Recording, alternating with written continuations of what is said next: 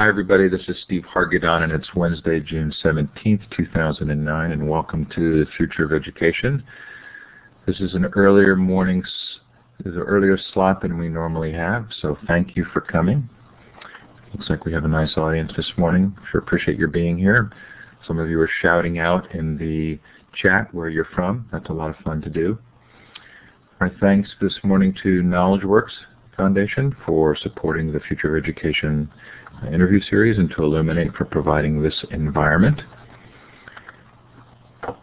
KnowledgeWorks has produced a 2020 forecast, creating the future of learning, and I did a fascinating recording that I've posted on my blog, a 2-hour drill down, kind of like a DVD commentary on that forecast. And I'll put the link to my blog in the chat in a minute, but it's very worth looking at and a lot of fun. Also want to remind you, if you are going to NECC this year, please consider coming to EduBloggerCon, our free unconference, the Saturday before NECC. Also, there's a 3-day unconference within a conference, necfunplugged.com, and we encourage you to look for that. Come attend physically if you're at NECC or attend virtually if you're not. So Sandy says that Rachel's ready to go. Let me do desktop share again. So Rachel, I'm going to give you okay. I'm going to give you moderator privilege. And so we're going to do a little technical support while we're started. Rachel, we've gone ahead and started, but we haven't done anything critical. At the top of your screen, you'll see a set of icons, one of which is a screen with a hand underneath it. A computer monitor with a hand underneath it. It's right to the right of the screen. So go ahead and click that. Okay. And once you do, it will give you a choice of which of your programs you want to share, and you should be able to highlight your web browser and then click OK. Okay, I did that. Great, so we are seeing your screen. Great. So I'm going to switch over. Do you see my Frontline screen now? We're seeing Digital Nation right now, yeah. Beautiful. Terrific. So let me suggest that we hear you great. Great. So everybody, let's give a warm welcome to Rachel. There's a clapping hand at the bottom of the participant window. You can use that to let her know you're glad that she's here this morning, taking time with us. Hi, everybody. Rachel, let's go ahead and close that down just for a second. Close what down? The application share. I've just closed that, or I will in a second. Oh, maybe you need to. Let's see. There we go. So it's gone. Excuse me. It's gone away, but we'll bring it right back when we need to. And I'm going to do a very quick orientation for people as to how to use the Illuminate environment. Is that okay? Sure. Okay. So if this is your first time in Illuminate, I want to make sure that you have a sense of how it works. If Rachel actually wants to ask a question of the audience, we can respond. And you'll see up at the top there's a green check and a red X, and those allow you to respond yes or no. But you can respond in even more ways. One way is to leave a message in the chat, and at the bottom of the chat box you'll see a little area where you can actually type in a message. You can also send messages to specific individuals in the session, but do know that none of those are private. The moderators actually see all of those messages. If you want to express approval or appreciation, you can use that clapping hand emoticon. To the left of it is a little smiley face. There's a confused face and a thumbs down, which we don't see very often. I don't expect to see it today, but know that those are there for you to respond. Oh, Andrew, you're teasing us. To the left of those, there's a hand icon with a green arrow up. And that lets you raise your hand. And if you think that you'd like to ask Rachel a question, and I know she wants high participation today, you can click on that button and you raise your hand and I'll give you the microphone capability. If you do think you want to ask a question through the microphone, go up to Tools, Audio, and run the Audio Setup Wizard, and that will make sure that your microphone is working. You're also welcome to ask questions in the chat. Okay, so I'm going to give you all privileges to modify this map. And to the left of the map, you'll see a little wand with a red star at the end. And if you click on that and click on the map, you can let us know where you're listening from.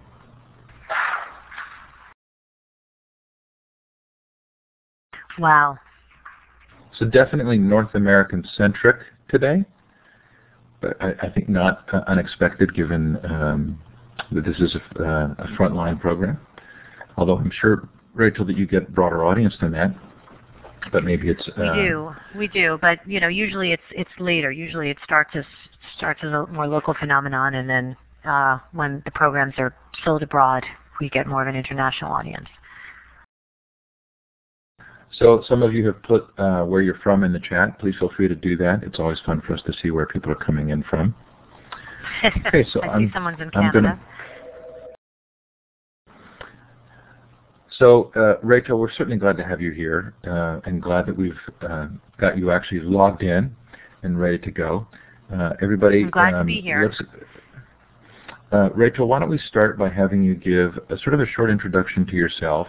I know you primarily through growing up online, which for many of us was a significant television event, and has been shared by many of us with a lot of our friends and family. Would you tell us a little bit more about your background and then what's brought you to the Digital Nation Project?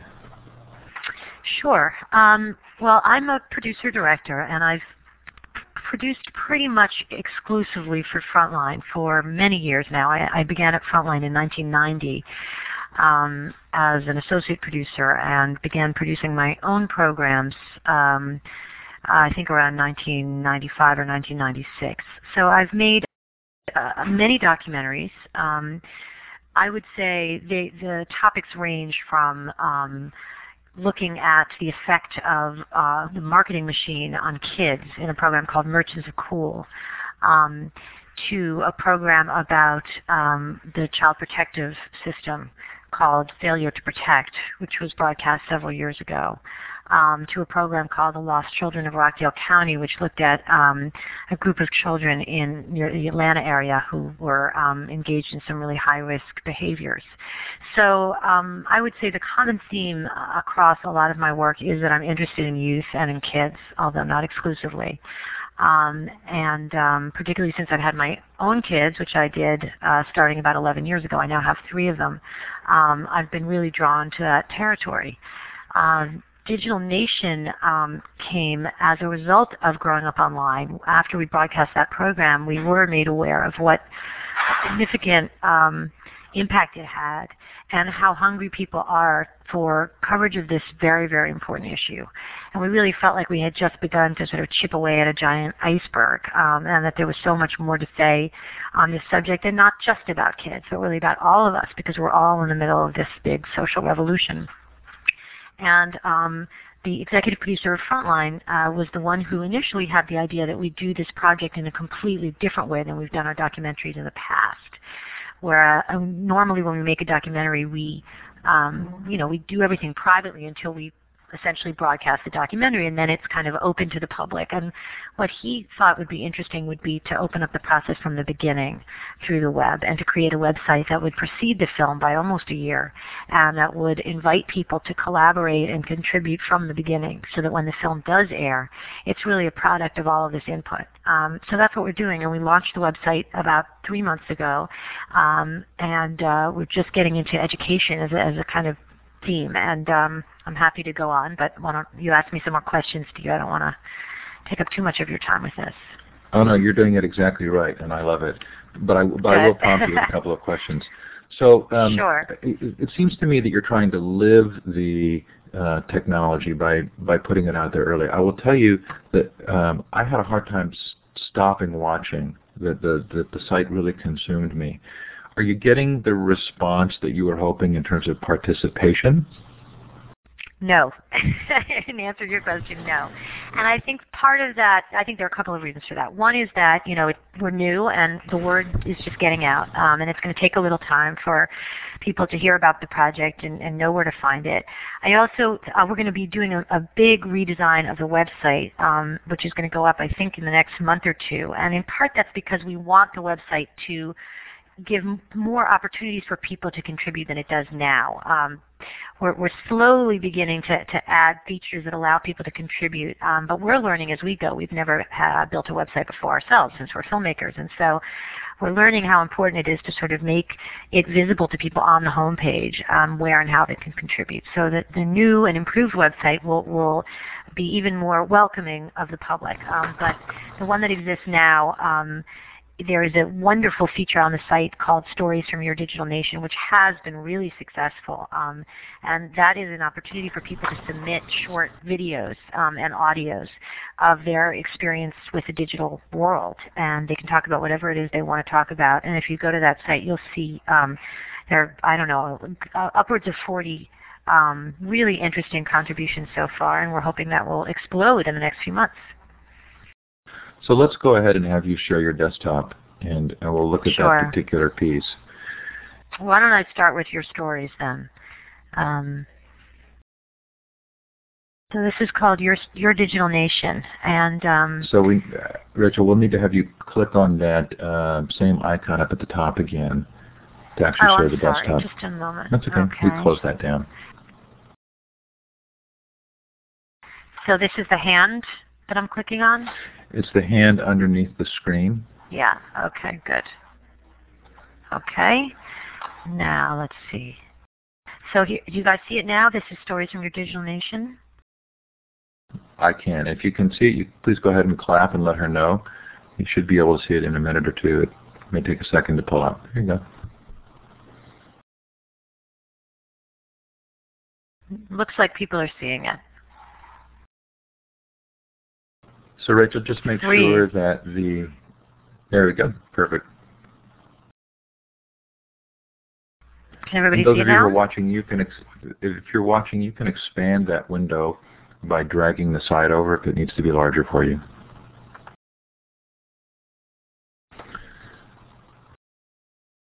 So how have teachers in particular responded or not responded? Did you feel like the education community has noticed this yet?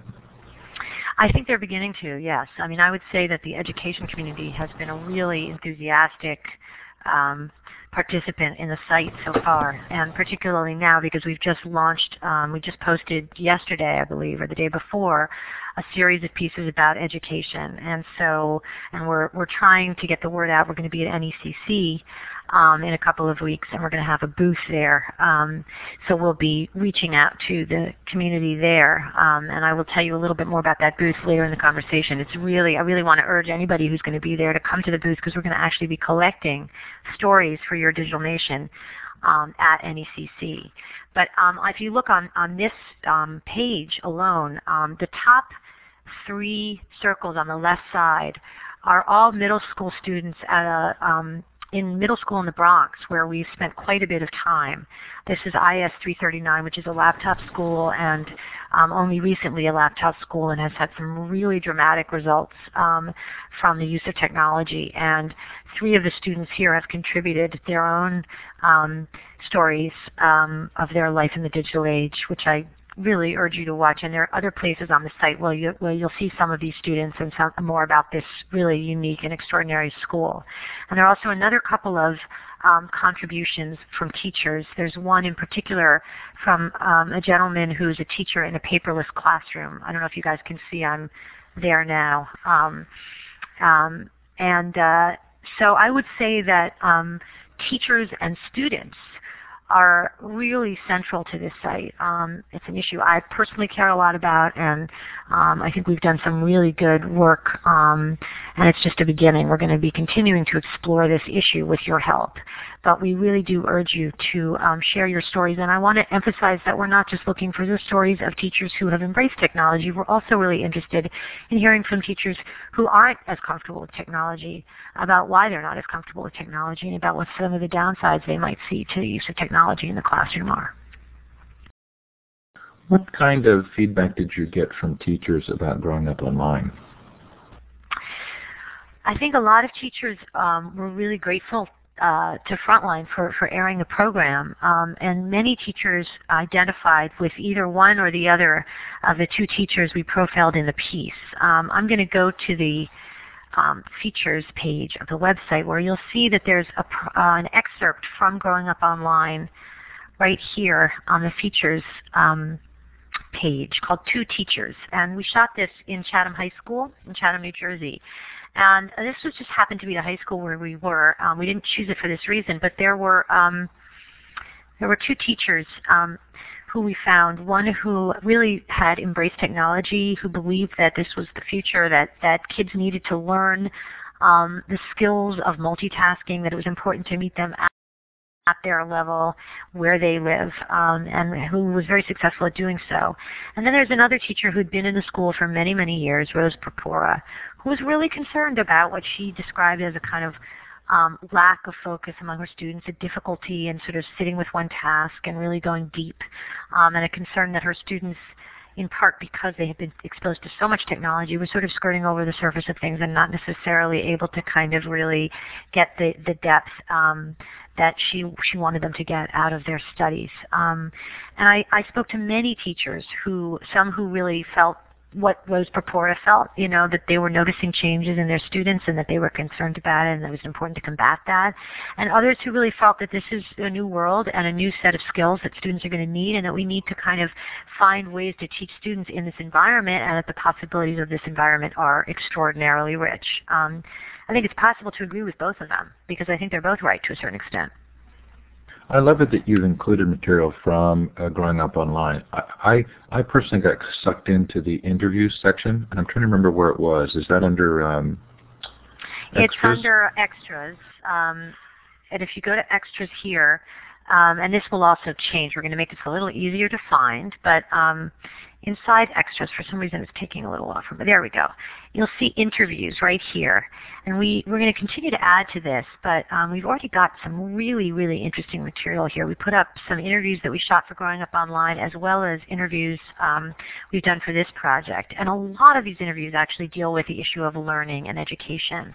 As you'll see at the very top, we featured two polar opposite perspectives. Mark Bauerlein, who wrote The Dumbest Generation, is a pretty controversial figure, but very thoughtful guy who really is concerned about, not just because of technology, certainly, but certainly he is concerned about some of the issues around kids not being able to kind of go deep.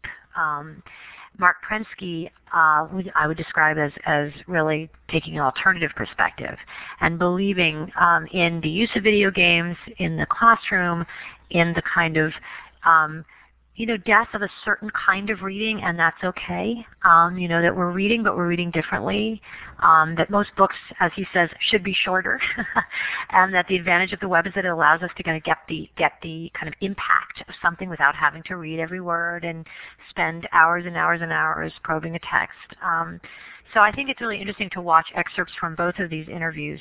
And then if you go down a little bit further, you'll see interviews with Steve Mayer, who is the teacher I described at Chatham, who is a big proponent of technology.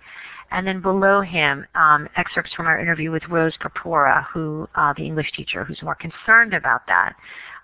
So what you'll see if you look at the clip I just showed you from Growing Up Online is excerpts from their interviews, very short ones that are cut into a finished piece. But if you want to see much more extensive excerpts, you can look here. So those are the four I would sort of highlight at this point. We've got two more coming up very soon. We interviewed James G., who is, many of you may know Professor G. He is a big believer and proponent of video games in the classroom and gaming in education. And then we also interviewed Henry Jenkins, who was at MIT and is moving to USC. So those are going to be going up in the next week or two, I believe. So are there other parts of the site you'd like to show us? Do you want to give us sort of a brief overview tour? Sure, yeah. Why don't I give you guys a little bit of an overview. I'll start on the home page where, if my computer ever gets there, you'll see some of the biggest features on the site right here on the home page. We've got a featured video pretty much every month. We're putting up a new featured video. The first two videos, this is an education video about a school in the Bronx, which I'll describe in a moment. But before I do that, I'll just mention to you what some of the earlier videos we've had were. And you can access all of these by going to features. We did an extensive shoot in South Korea, which is the most wired nation on the planet at this moment, or at least it claims to be. There are a few countries that claim to be, but South Korea is pretty wired. And we actually did visit a couple of schools in South Korea, and I urge you to look at this. We have 5 video pieces up here. One of them, which we're calling Netiquette, was shot in a elementary school in Seoul, where the kids are learning internet etiquette starting in 1st grade. And when I say internet etiquette, I don't just mean how to stay away from predators online. They're really learning about what it means to be on email and how not to hurt your friends and how to talk to your friends. And this is a really cute feature. They're singing a song called Netiquette, which I'll play for a moment because it's really just adorable and really startling because it isn't something that most American classrooms are teaching. I know my children's elementary school has not even begun to talk about these issues. Can you guys hear this? So we can see it, but we can't hear it. But when we start the web tour and look at that Google video, we can come back to this one as well if you'd like. Okay, so I'll pause it. Okay, so I'll go back to features. So in South Korea, we spent some time with in the professional gaming industry, which has become really big. I mean, people make 6 figures as professional video gamers in Korea. And we also looked at what's called the public health crisis of internet addiction. The government of South Korea has declared that they've got a real public health crisis, and that a significant portion of their youth are addicted to the internet. So we profile a kid who's been struggling with this, and we follow him to what's called an internet rescue camp. This is the feature here. Where they take kids into a kind of wood-like, camp-like setting and just kind of try to acclimate them back to the sort of physical world, because some of these kids have really gotten lost in gaming and are having trouble connecting to other people. And so they try to teach kids, what it means to sort of have a real-life friendship, and they give them some exposure to nature. So anyway, there's a lot of fun stuff to look at here. I won't take you guys through everything, but I'm particularly fond of our Korea section. We've also done a lot of work with the military, and I'll go back to features and just show you what we've done there. We've got a bunch of different looks at the way the military is using technology. They tend to be ahead of the rest of us on this front. We're looking in our big circle here. This is a look at the way we are using virtual worlds to actually treat PTSD in soldiers who are coming back from Iraq, quite successfully, I might add. And then we also look at the way the military is using virtual worlds and digital media in training their troops. So there's just a whole lot of stuff. And then underneath, on each one of our feature pages, underneath we've got these really well-researched tabs, which give you an infinite amount of background on virtually anything you want to see here. So, we look at drones, and Jeff Irvine in my office has done a really great job at kind of explaining the context to most of these videos that we're doing and providing really valuable links. So, and then you'll see there's a link to an interview we did with P.W. Singer, which is relevant. So there's just a lot to look at on the features page. And then on our education features page, you'll see that we've got our big video is about this middle school in the Bronx that I'm mentioning, which I don't know if you guys have already watched this piece. Have they watched this piece already? No, we didn't. I think is this the Google school piece? This is how Google saved a school, which I was under the impression that you guys were going to take a look at this. I think it's about a 5 or 6 minute piece, and it's a really interesting look at the way one school has used technology to really save itself. So that's there. And then there's also this excerpt from Growing Up Online, as well as a piece on social networking in the classroom that was also shot in the Bronx. We'll be adding to this. Steve, do you want me to continue the web tour, or do you want to stop here at the education piece? No, I think you're doing a great job. I'm really loving the overview. I will tell you, I'm the guy who watches all the special features on a DVD if it's a movie I really like. So here I am coming to this site, and it wants to suck me in. I want to spend hours on it. Well, that's great. All right, well then before we finish, let me just mention 2 other things. There is a blog which we're pretty much updating almost every day. So I encourage you to search the blog, and there is topics. It's been sorted by topics, so you can look at all of the blog posts on education. My blog in the last couple of days was about my own middle school search for my 5th grade son, which I was doing just at the same time I was profiling the middle school in the Bronx. And so it was a really interesting sort of public-private parallel, which I'm finding a lot these days. And I was deciding between a laptop school and a school with no technology at all. So I wrote about that. And then if you look at education, we have some other blogs on this topic as well, and that will continue to grow. We're going to have some guest bloggers coming in to write about issues that are interesting to our viewers. And you can see there's quite a bit here about education that we've looked at. And then I showed you guys your stories, and then the only other thing I would want to mention, a couple other things before we finish this web tour. In extras, I urge you guys to check out this interactive body map of a digital native. What we did was we took a 24-year-old girl, and we just created this interactive map where you can actually look at the way that digital media is impacting her body from her brain, and the way that she is or isn't multitasking. So I'll click on her brain, and you can see searching online activates more brain regions and reading printed words. It takes about 15 minutes to return with full attention to a serious mental task if you responded to an email or instant message, and some more data on whether technology is rewiring our brains. And then if you click on her hand, you can look at texting and its impact on people's hands and how quickly kids are texting. If you click on her mouth, you can see the difference between texting and talking, and some issues around text messaging and scores on vocabulary and reading. We've got eyesight, ears, you get the picture. And then the last feature I just want to highlight is the About feature, which just tells you a little bit about us and our project. And it will also allow you to watch a trailer which profiles the project and kind of introduces you to me and to the other correspondent on the project, Douglas Rushkoff.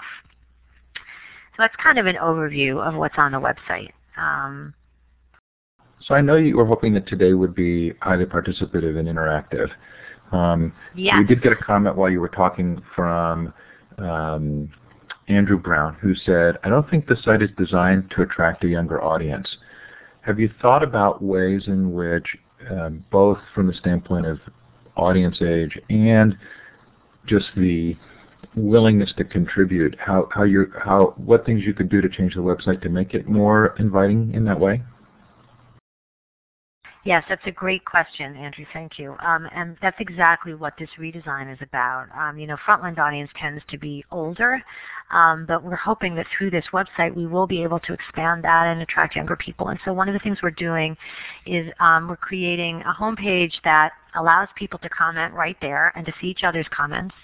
We are going to create a Facebook page for the project, which we're hoping will also help us, as well as creating more interactive opportunities on the site itself. So live forums, we're talking about some partnerships with groups that are connected to young people, and that we'll be able to do sort of some cross-promotional stuff on. So we're working pretty hard on this particular issue, and we are very eager, and I would welcome your thoughts and ideas about how we could expand on that.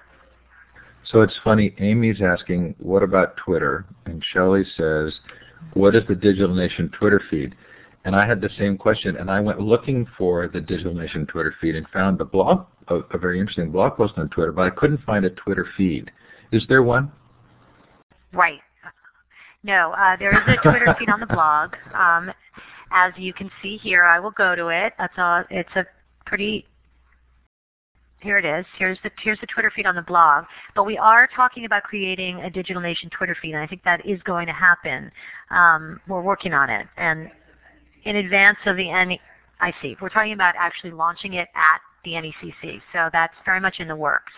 This was kind of the way we're describing the website as it is now is that it's sort of a beta for us. It was kind of our first couple of months we were figuring out how websites work and what's important, and so I think you'll see a very different looking site in the next couple of months, and one that's a little bit more inviting of the public.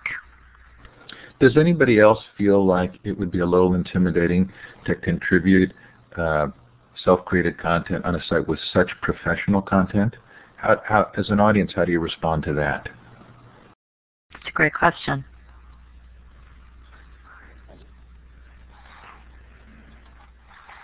And you'll have to probably move your desktop share to the side if you're not seeing stuff in the chat. But J.R. Boyd says, I don't think kids would.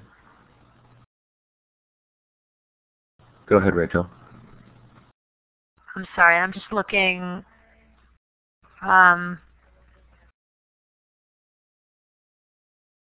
Kids would be intimidated. Whoa, okay, hold on. I closed down the web tour.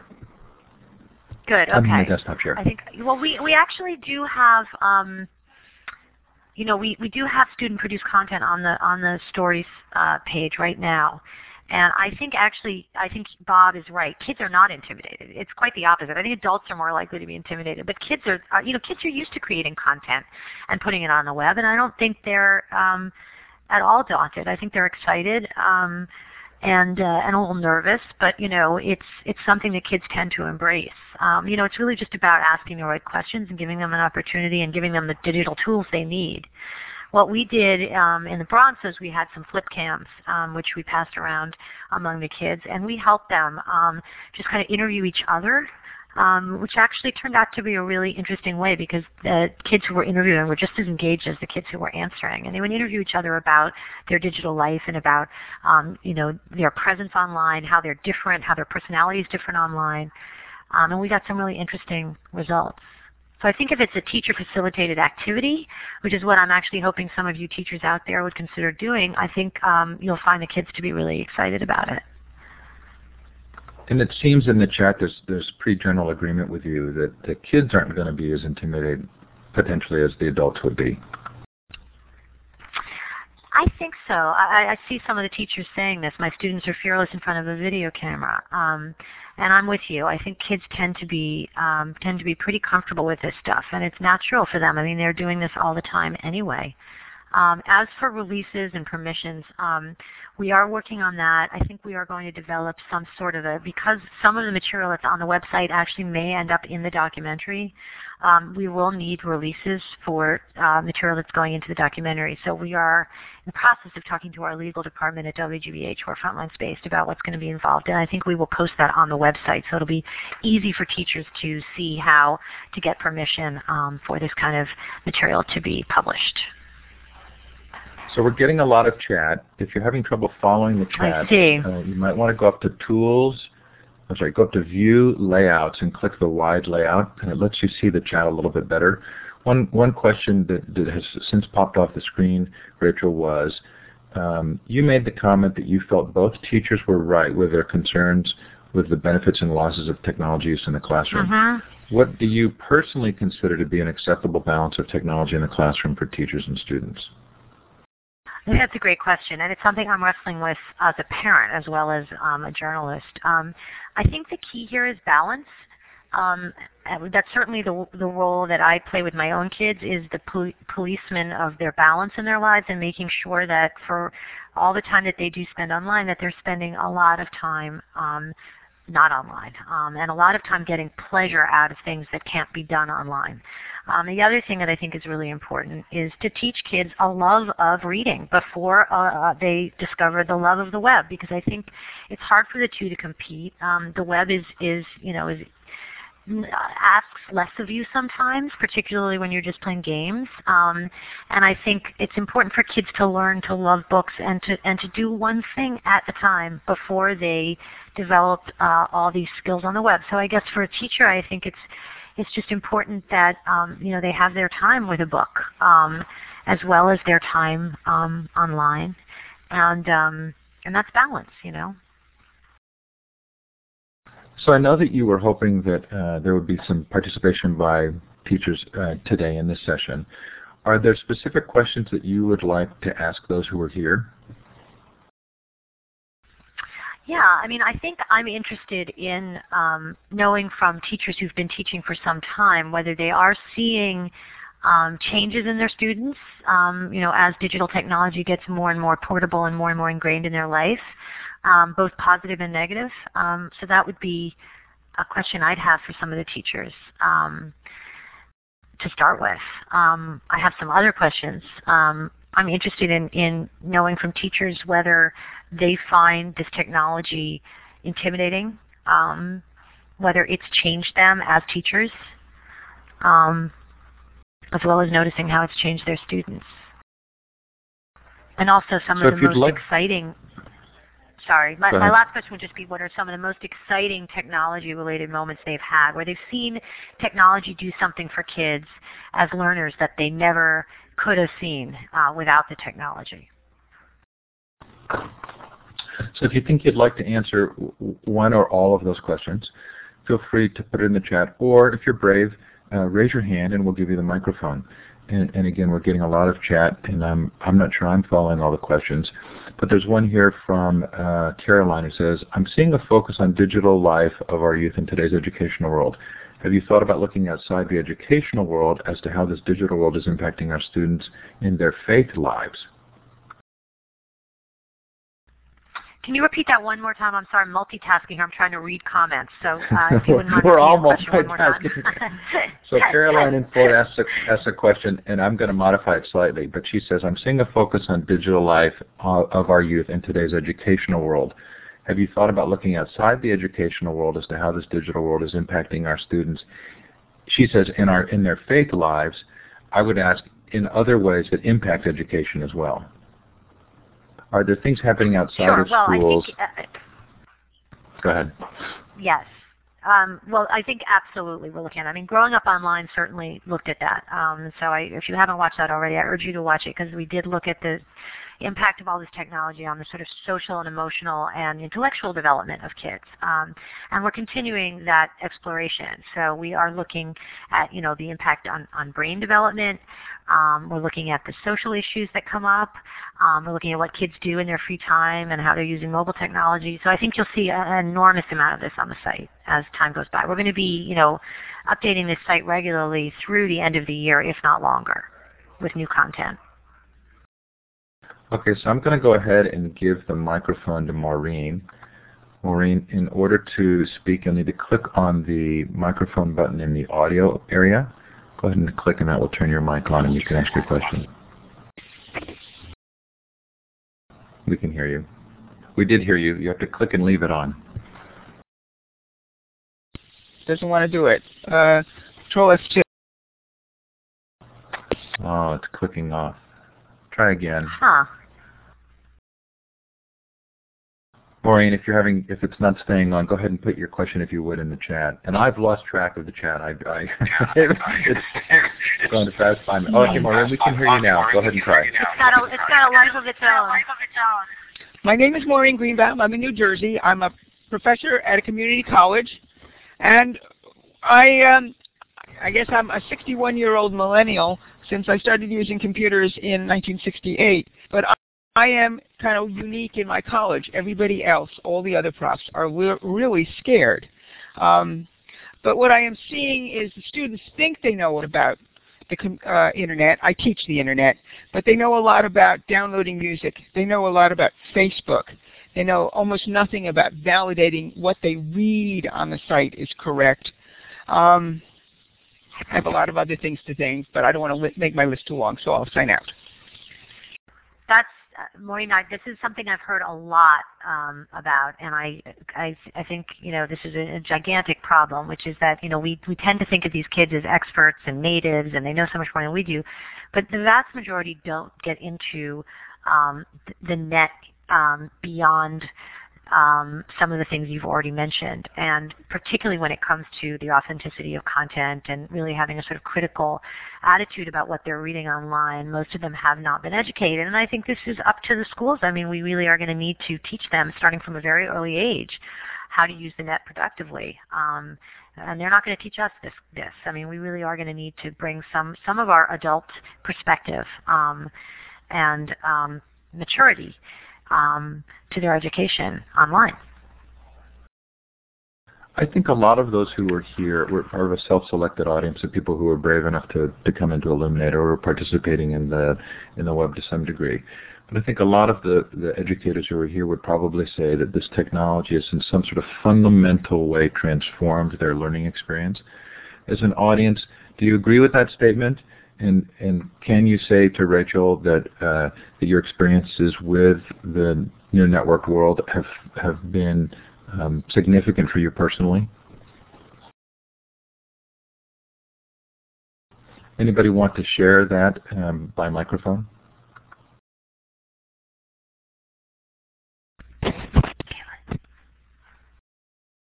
Okay, Rob, I've given you the mic. You'll click on that mic button to turn your mic on. And Rob, we're not hearing you if you're talking, so maybe you need to run the audio setup wizard, and we'll come back to you in just a second. I'm going to give the mic to web literacy class.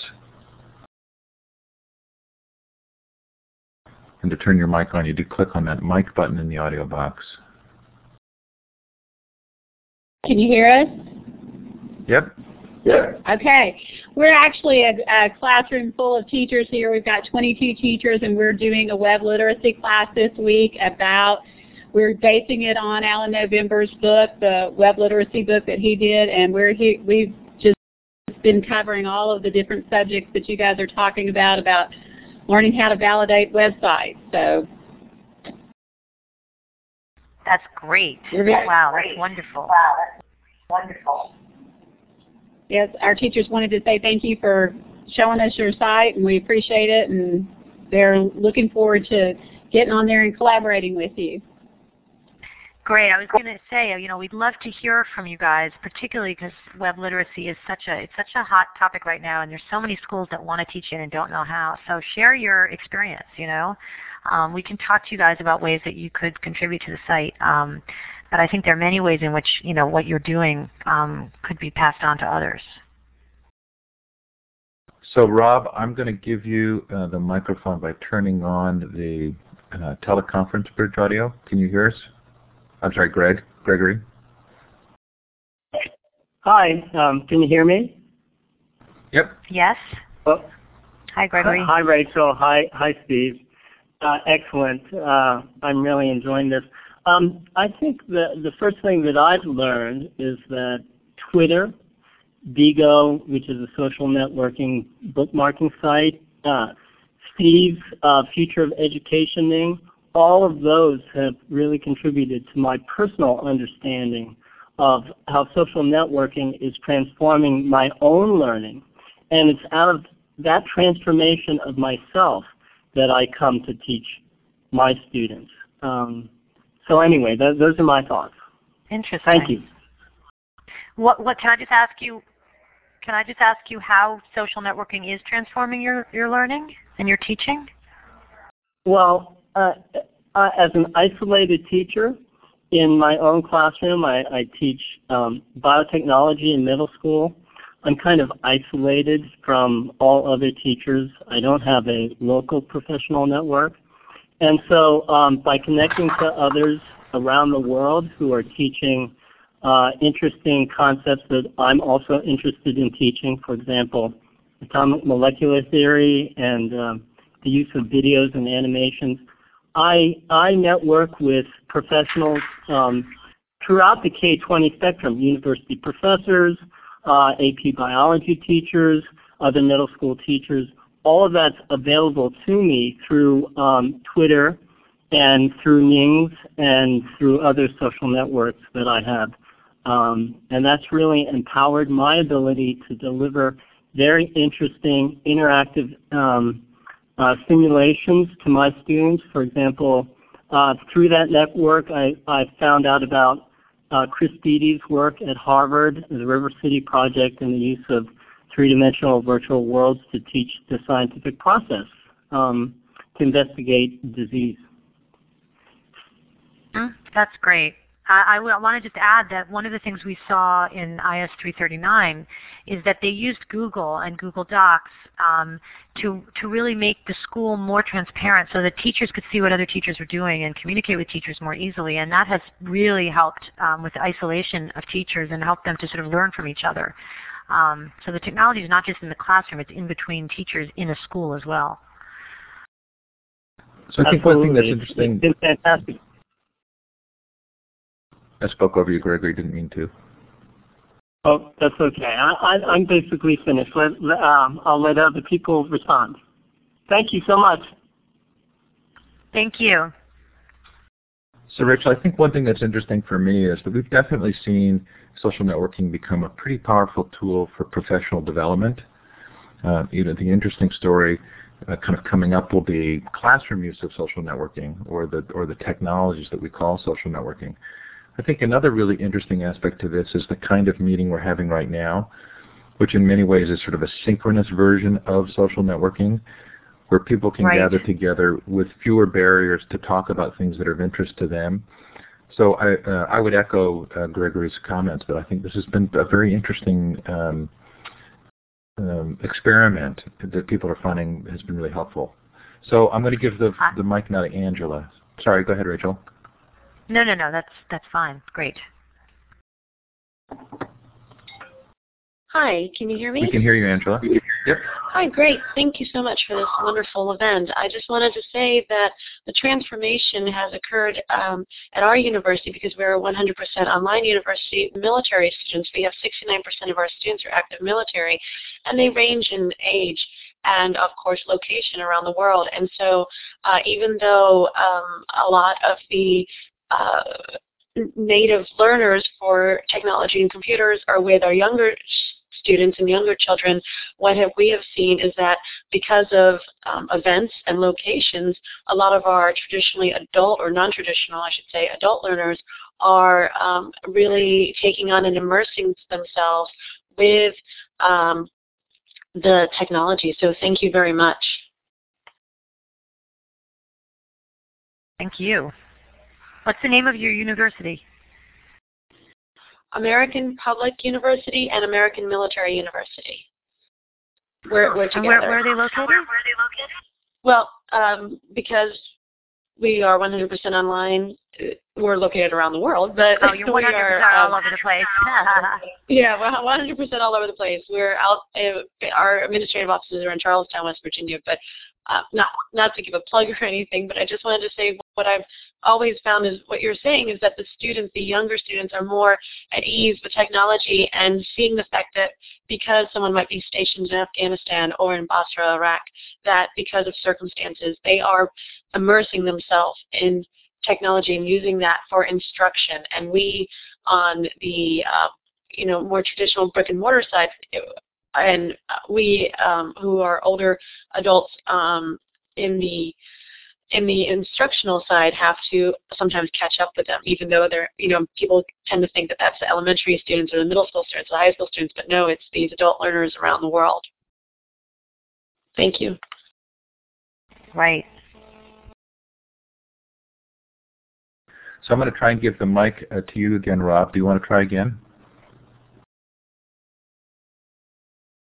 And we can see that your mic is turned on, but nothing's coming through, so I'm really sorry about that. It sounds like I'm not getting sound from you.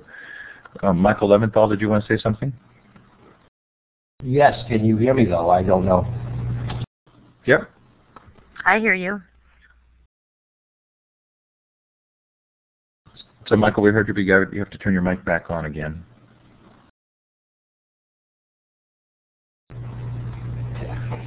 There you go.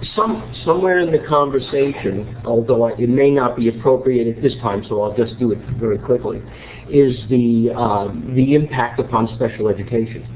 I work with autistic children and have been very successful using different techniques of video modeling. And New York City has also introduced a Second Life island specifically for the kids in my school, among other schools. And in relationship, the social networking is something that my kids are somewhat familiar with. The problem in getting them educated and using the technology for self-improvement really hinges upon the ability of the teacher not only to understand that technology, but to understand how to bring the child along. It's a very, very controlled environment. So many of the things that other people are interested in will be produced by kids, will be produced by teachers working with children. But in our case, we need to find out more about what technology is out there that is specifically adapted to the needs of the special education community to promote their social engagement and their personal skills. I hope that makes sense. It does. Really good comment. Rob, do you want to try yet again? It looks like you went and did the audio setup, so feel free to turn your mic on and try asking a question again. And maybe it didn't work for you. Okay, I'm going to go to Brubaker. You have the mic. Go ahead and click on the mic button in the audio box. Can you hear me? Yep. I hear you. A big changer for me as a teacher was getting an iPod Touch, and even as a master's student in the humanities, I find that I use it a lot for my own education through having a dictionary available all the time when I'm reading a text, or even composing rough drafts of documents on my touch and then sending them to Google Documents and then continuing the paper in another place. And then with students, I find that a lot of them are hungry for technology but don't always know exactly how to use it to help their education. And so I started trying to do a website of the week where I would show them ways to use, web apps and stuff to help them out. And I created a delicious feed so that they could just, I always told them, remember one website and you could have access to, to all the stuff that I've showed them all year. And we just do that once a week. And I found that they really enjoyed that. And the students who did seem to have some sort of clue how to use it often had older brothers and sisters who were college age. Those are the students who had heard about some of the websites that I mentioned in class. Yeah, I think one of the challenges here is that we're all kind of learning this together. We're catching up to the technology, which is capable of so much and has grown in its power so quickly. So it's hard to feel like we can master it, both as teachers and as students. But I think in the next few years we'll see just enormous growth in the incorporation of this stuff into the classroom, just because it has so much educational potential. We'll get better and better at it. So Rachel, I don't know if you're aware of the Flat Classrooms project, but I'll send you an email later giving you some contact information there. I think you're going to find that there's some really interesting stories there. My guess is that other people have interesting stories to tell you as well. The chat log I will send to you, so don't worry that if you've missed something in the chat log, I'll make sure that you get that. Is there another way for people to communicate with you if they have ideas for you with regard to education in Digital Nation? Absolutely. Well, there should be a comments feature up on the site, first of all, which you should be able to access now. And we read those every day. They come right to us. That's probably the most direct way to get in touch with us. If you don't want your comment to be published, then I think you could probably email us at ARC. What's our general ARC? yourdigitalnation@gmail.com. So, we encourage you to comment because we really think it's important that people are able to see how other people are reacting to the site and create a community on the site. But if for any reason you want to keep that private, just email us at yourdigitalnation@gmail.com. And it looks like Sandy's put in the Twitter account, dig_NAT. I'm assuming that you also see the replies to that account. So, Rachel, what's your timing like? Yes. We're about 2 minutes away from the hour. Do we need to wrap up? In the next few minutes, I would say we've got. What time is our next event happening? 12. Okay, so we've got about 10 minutes. Okay, so let's go ahead, Aaron. I've given you the mic if you'd like to ask your question. Why don't we take 2 or 3 more questions? We don't want to put Rachel too close to her timing, but take a couple more questions and then we'll finish up. And Aaron, to ask your question, go ahead and click on the mic button in the audio box. Okay, can you hear me? All right? All right, great. Yes. I can hear you. Rachel, as a longtime teacher, and now I'm an educational specialist, so I kind of fight the battle at the upper level with curriculum people who are still wary, rightfully so in many cases, of technology and how to integrate it in. I spend a lot of time dealing with that. I guess my question is, with these types of projects, reaching out and the kids' voices being heard, how do you see leveraging these collective voices to really try to make an impact on where education is going? Because I really do think that the children's voices and parents' voices and teachers' voices really don't get heard quite as much as they need to, and I'm just wondering your ideas about leveraging all this information and making sure that the voices get heard. Well, to a certain extent, I think that our audience for the broadcast of Frontline and the website tend to be people who do have impact. There are a lot of policymakers and educators and principals and other people who have access to the levers of power who watch the program and come to the website. So I hope that we're providing a kind of high-profile forum for a lot of these issues to be raised. And then we have our own outreach department and promotion department and education. We're creating a whole kind of learning initiative around this project, which will be sent into schools. So I think there are going to be numerous ways in which over time we'll be able to kind of leverage the content of this project. Sandy St. Louis, I believe, is still present, and she can also add to this because she knows a bit more about the whole learning initiative that we're doing. And the Sandy, are you here? So Sandy, I'd be glad to give you the mic if you want to raise your hand. We're going to have a teacher's... Go ahead. Is Sandy here? Sandy, I've given you my capability. While we're waiting for Sandy, I'm going to put the here show. She is. She's here. I'm going to put the show evaluation link into the web tour while Sandy's talking. Hi, this is Sandy. Rachel, could you just comment a little bit about what you'd like me to address again? I'm sorry. I was going to ask you to talk about the program that we're going to be bringing into schools. Isn't there a handbook that we're going to be giving to educators at the end of this project? And Sandy, I turned your mic off because of echo, but you'll have to turn it back on now to respond. Hi, sorry about that. Over the summer, we're going to be developing several online workshops and tutorials for parents and teachers with Renee Hobbs at Temple University Media Lab. And these tutorials are going to integrate some of the content that you see on the Digital Nation website with some curriculum and professional development seminars for teachers, and also tips for parents on how to navigate the web and the tools their kids use in this digital age. Hopefully that helps answer your question. Marlene, it looks like you have your hand raised. I'm going to give you the mic if you'd like to ask a question. If anybody would like to ask a question, why don't we say we'll take one or two more and then let Rachel go.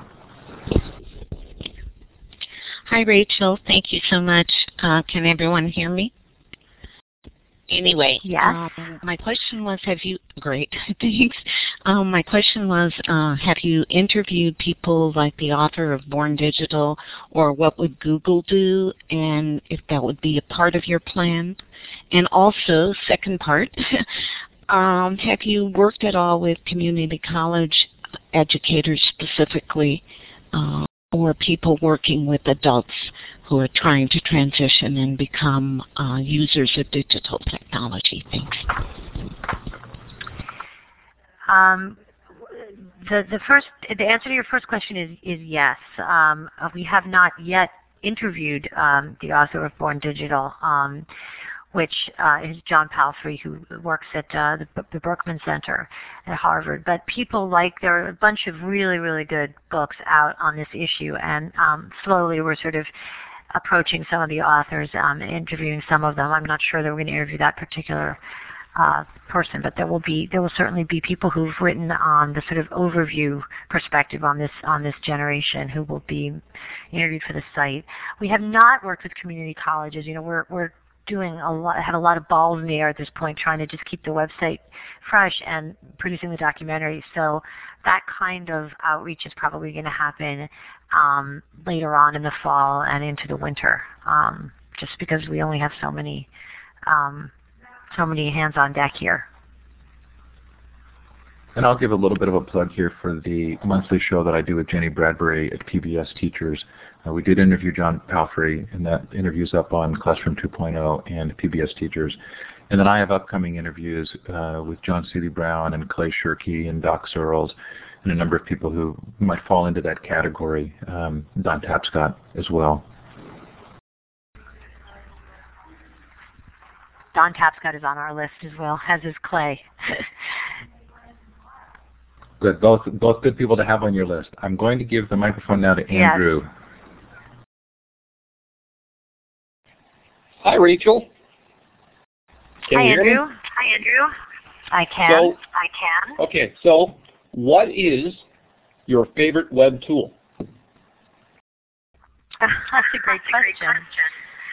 Gmail. Gmail. I know. I actually love Google. We've kind of Googleized our office. We use Google Docs, and we pretty much put everything that we do, all of our work product is up on Google Docs and it's shared. And being able to use Google Docs has transformed the way we work. And I have to say, it's probably at the top of my list. I had to smile because there were several comments when you pulled up your desktop share, Rachel, because people immediately recognized the DGO toolbar. Ah, yes. I don't use that as much as I should. I'm really suffering at this point from what's the word I'm looking for? Overload. I'm oversaturated with media, with digital tools, with emails, and I'm struggling to kind of get out from under so that I can make a film, which I have to do.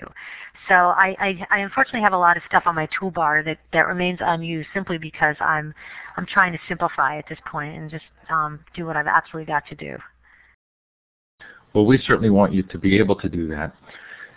I think we should wrap up here. This is probably a good point to give you some thanks. So I'm going to initiate the clapping by clicking on the little clapping hand down in the bottom of the participant window. I love it. I love Rachel, the clapping. Thanks. It's really great. Thanks for taking the time to come on today. Really appreciate it. Love the overview of the site. I think a lot of people have gotten engaged today just by hearing you talk about it, and so appreciative of the work that you're doing. Our thanks to KnowledgeWorks and to Illuminate, both for supporting this series. Coming up tonight, a special session on the future of books and reading.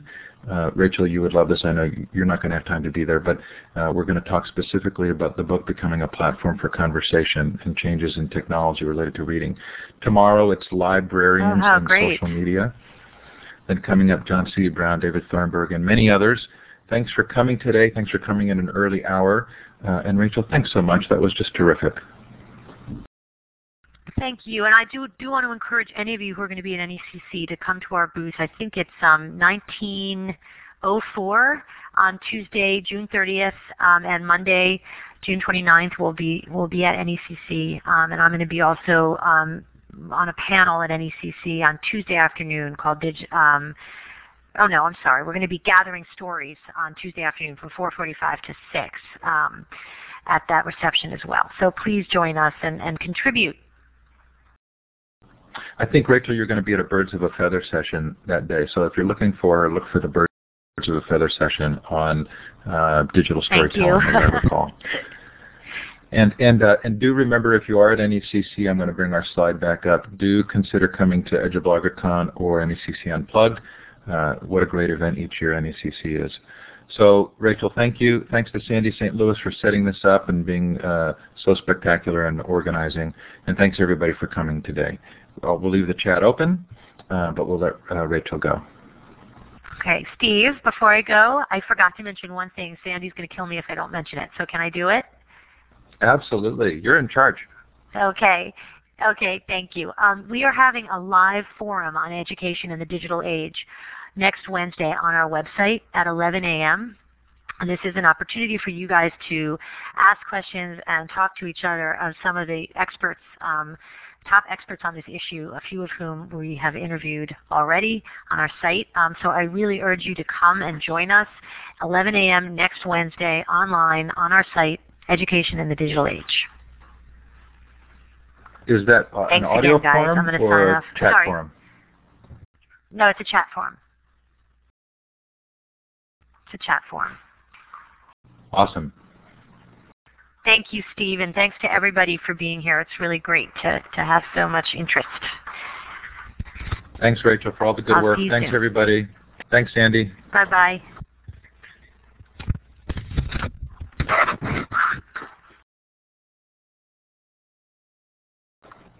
Well, we have a few minutes for a little post-session chat.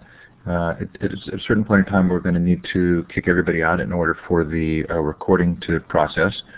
But I thought that was terrific, and boy, what a neat lady, and what good work she's doing. So Marlene, you're asking for the evaluation URL. I just put it in the chat. I think that's what you're looking for.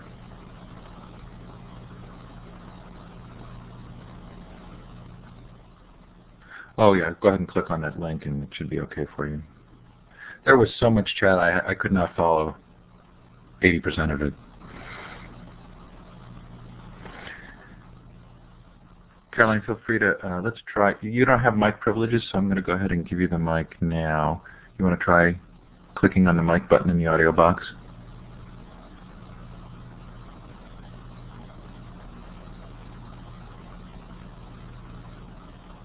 I'll be able to see when your mic comes on. It hasn't come on yet. But in the audio box, there's a button.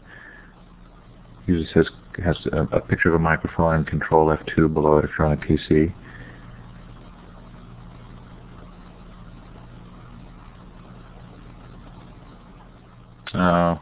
Did you run the Tools Audio Setup Wizard? Yeah, I did see Rachel's chat forum mentioned on their website. And there's a link to that, I believe, on the Digital Nation website. Oh, Caroline, there must be some problem. I'm sorry. Is it a question you can put in the chat?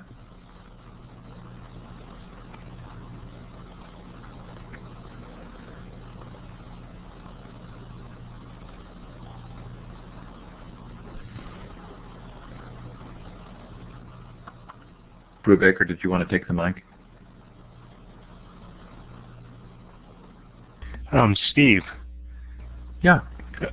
Did you, it was mentioned in the chat about maybe having somebody just moderating or just checking the chat for questions. Because it seemed like it was overload. Yeah, and sometimes I've done that, and I wasn't sure how many people were going to come this morning. And normally I can pull questions out. And I actually didn't tell Rachel this, but I put them in a Google Doc. Which oftentimes I'll share with the guest so that they can see I can pull the questions out. But it got going pretty fast today, didn't it?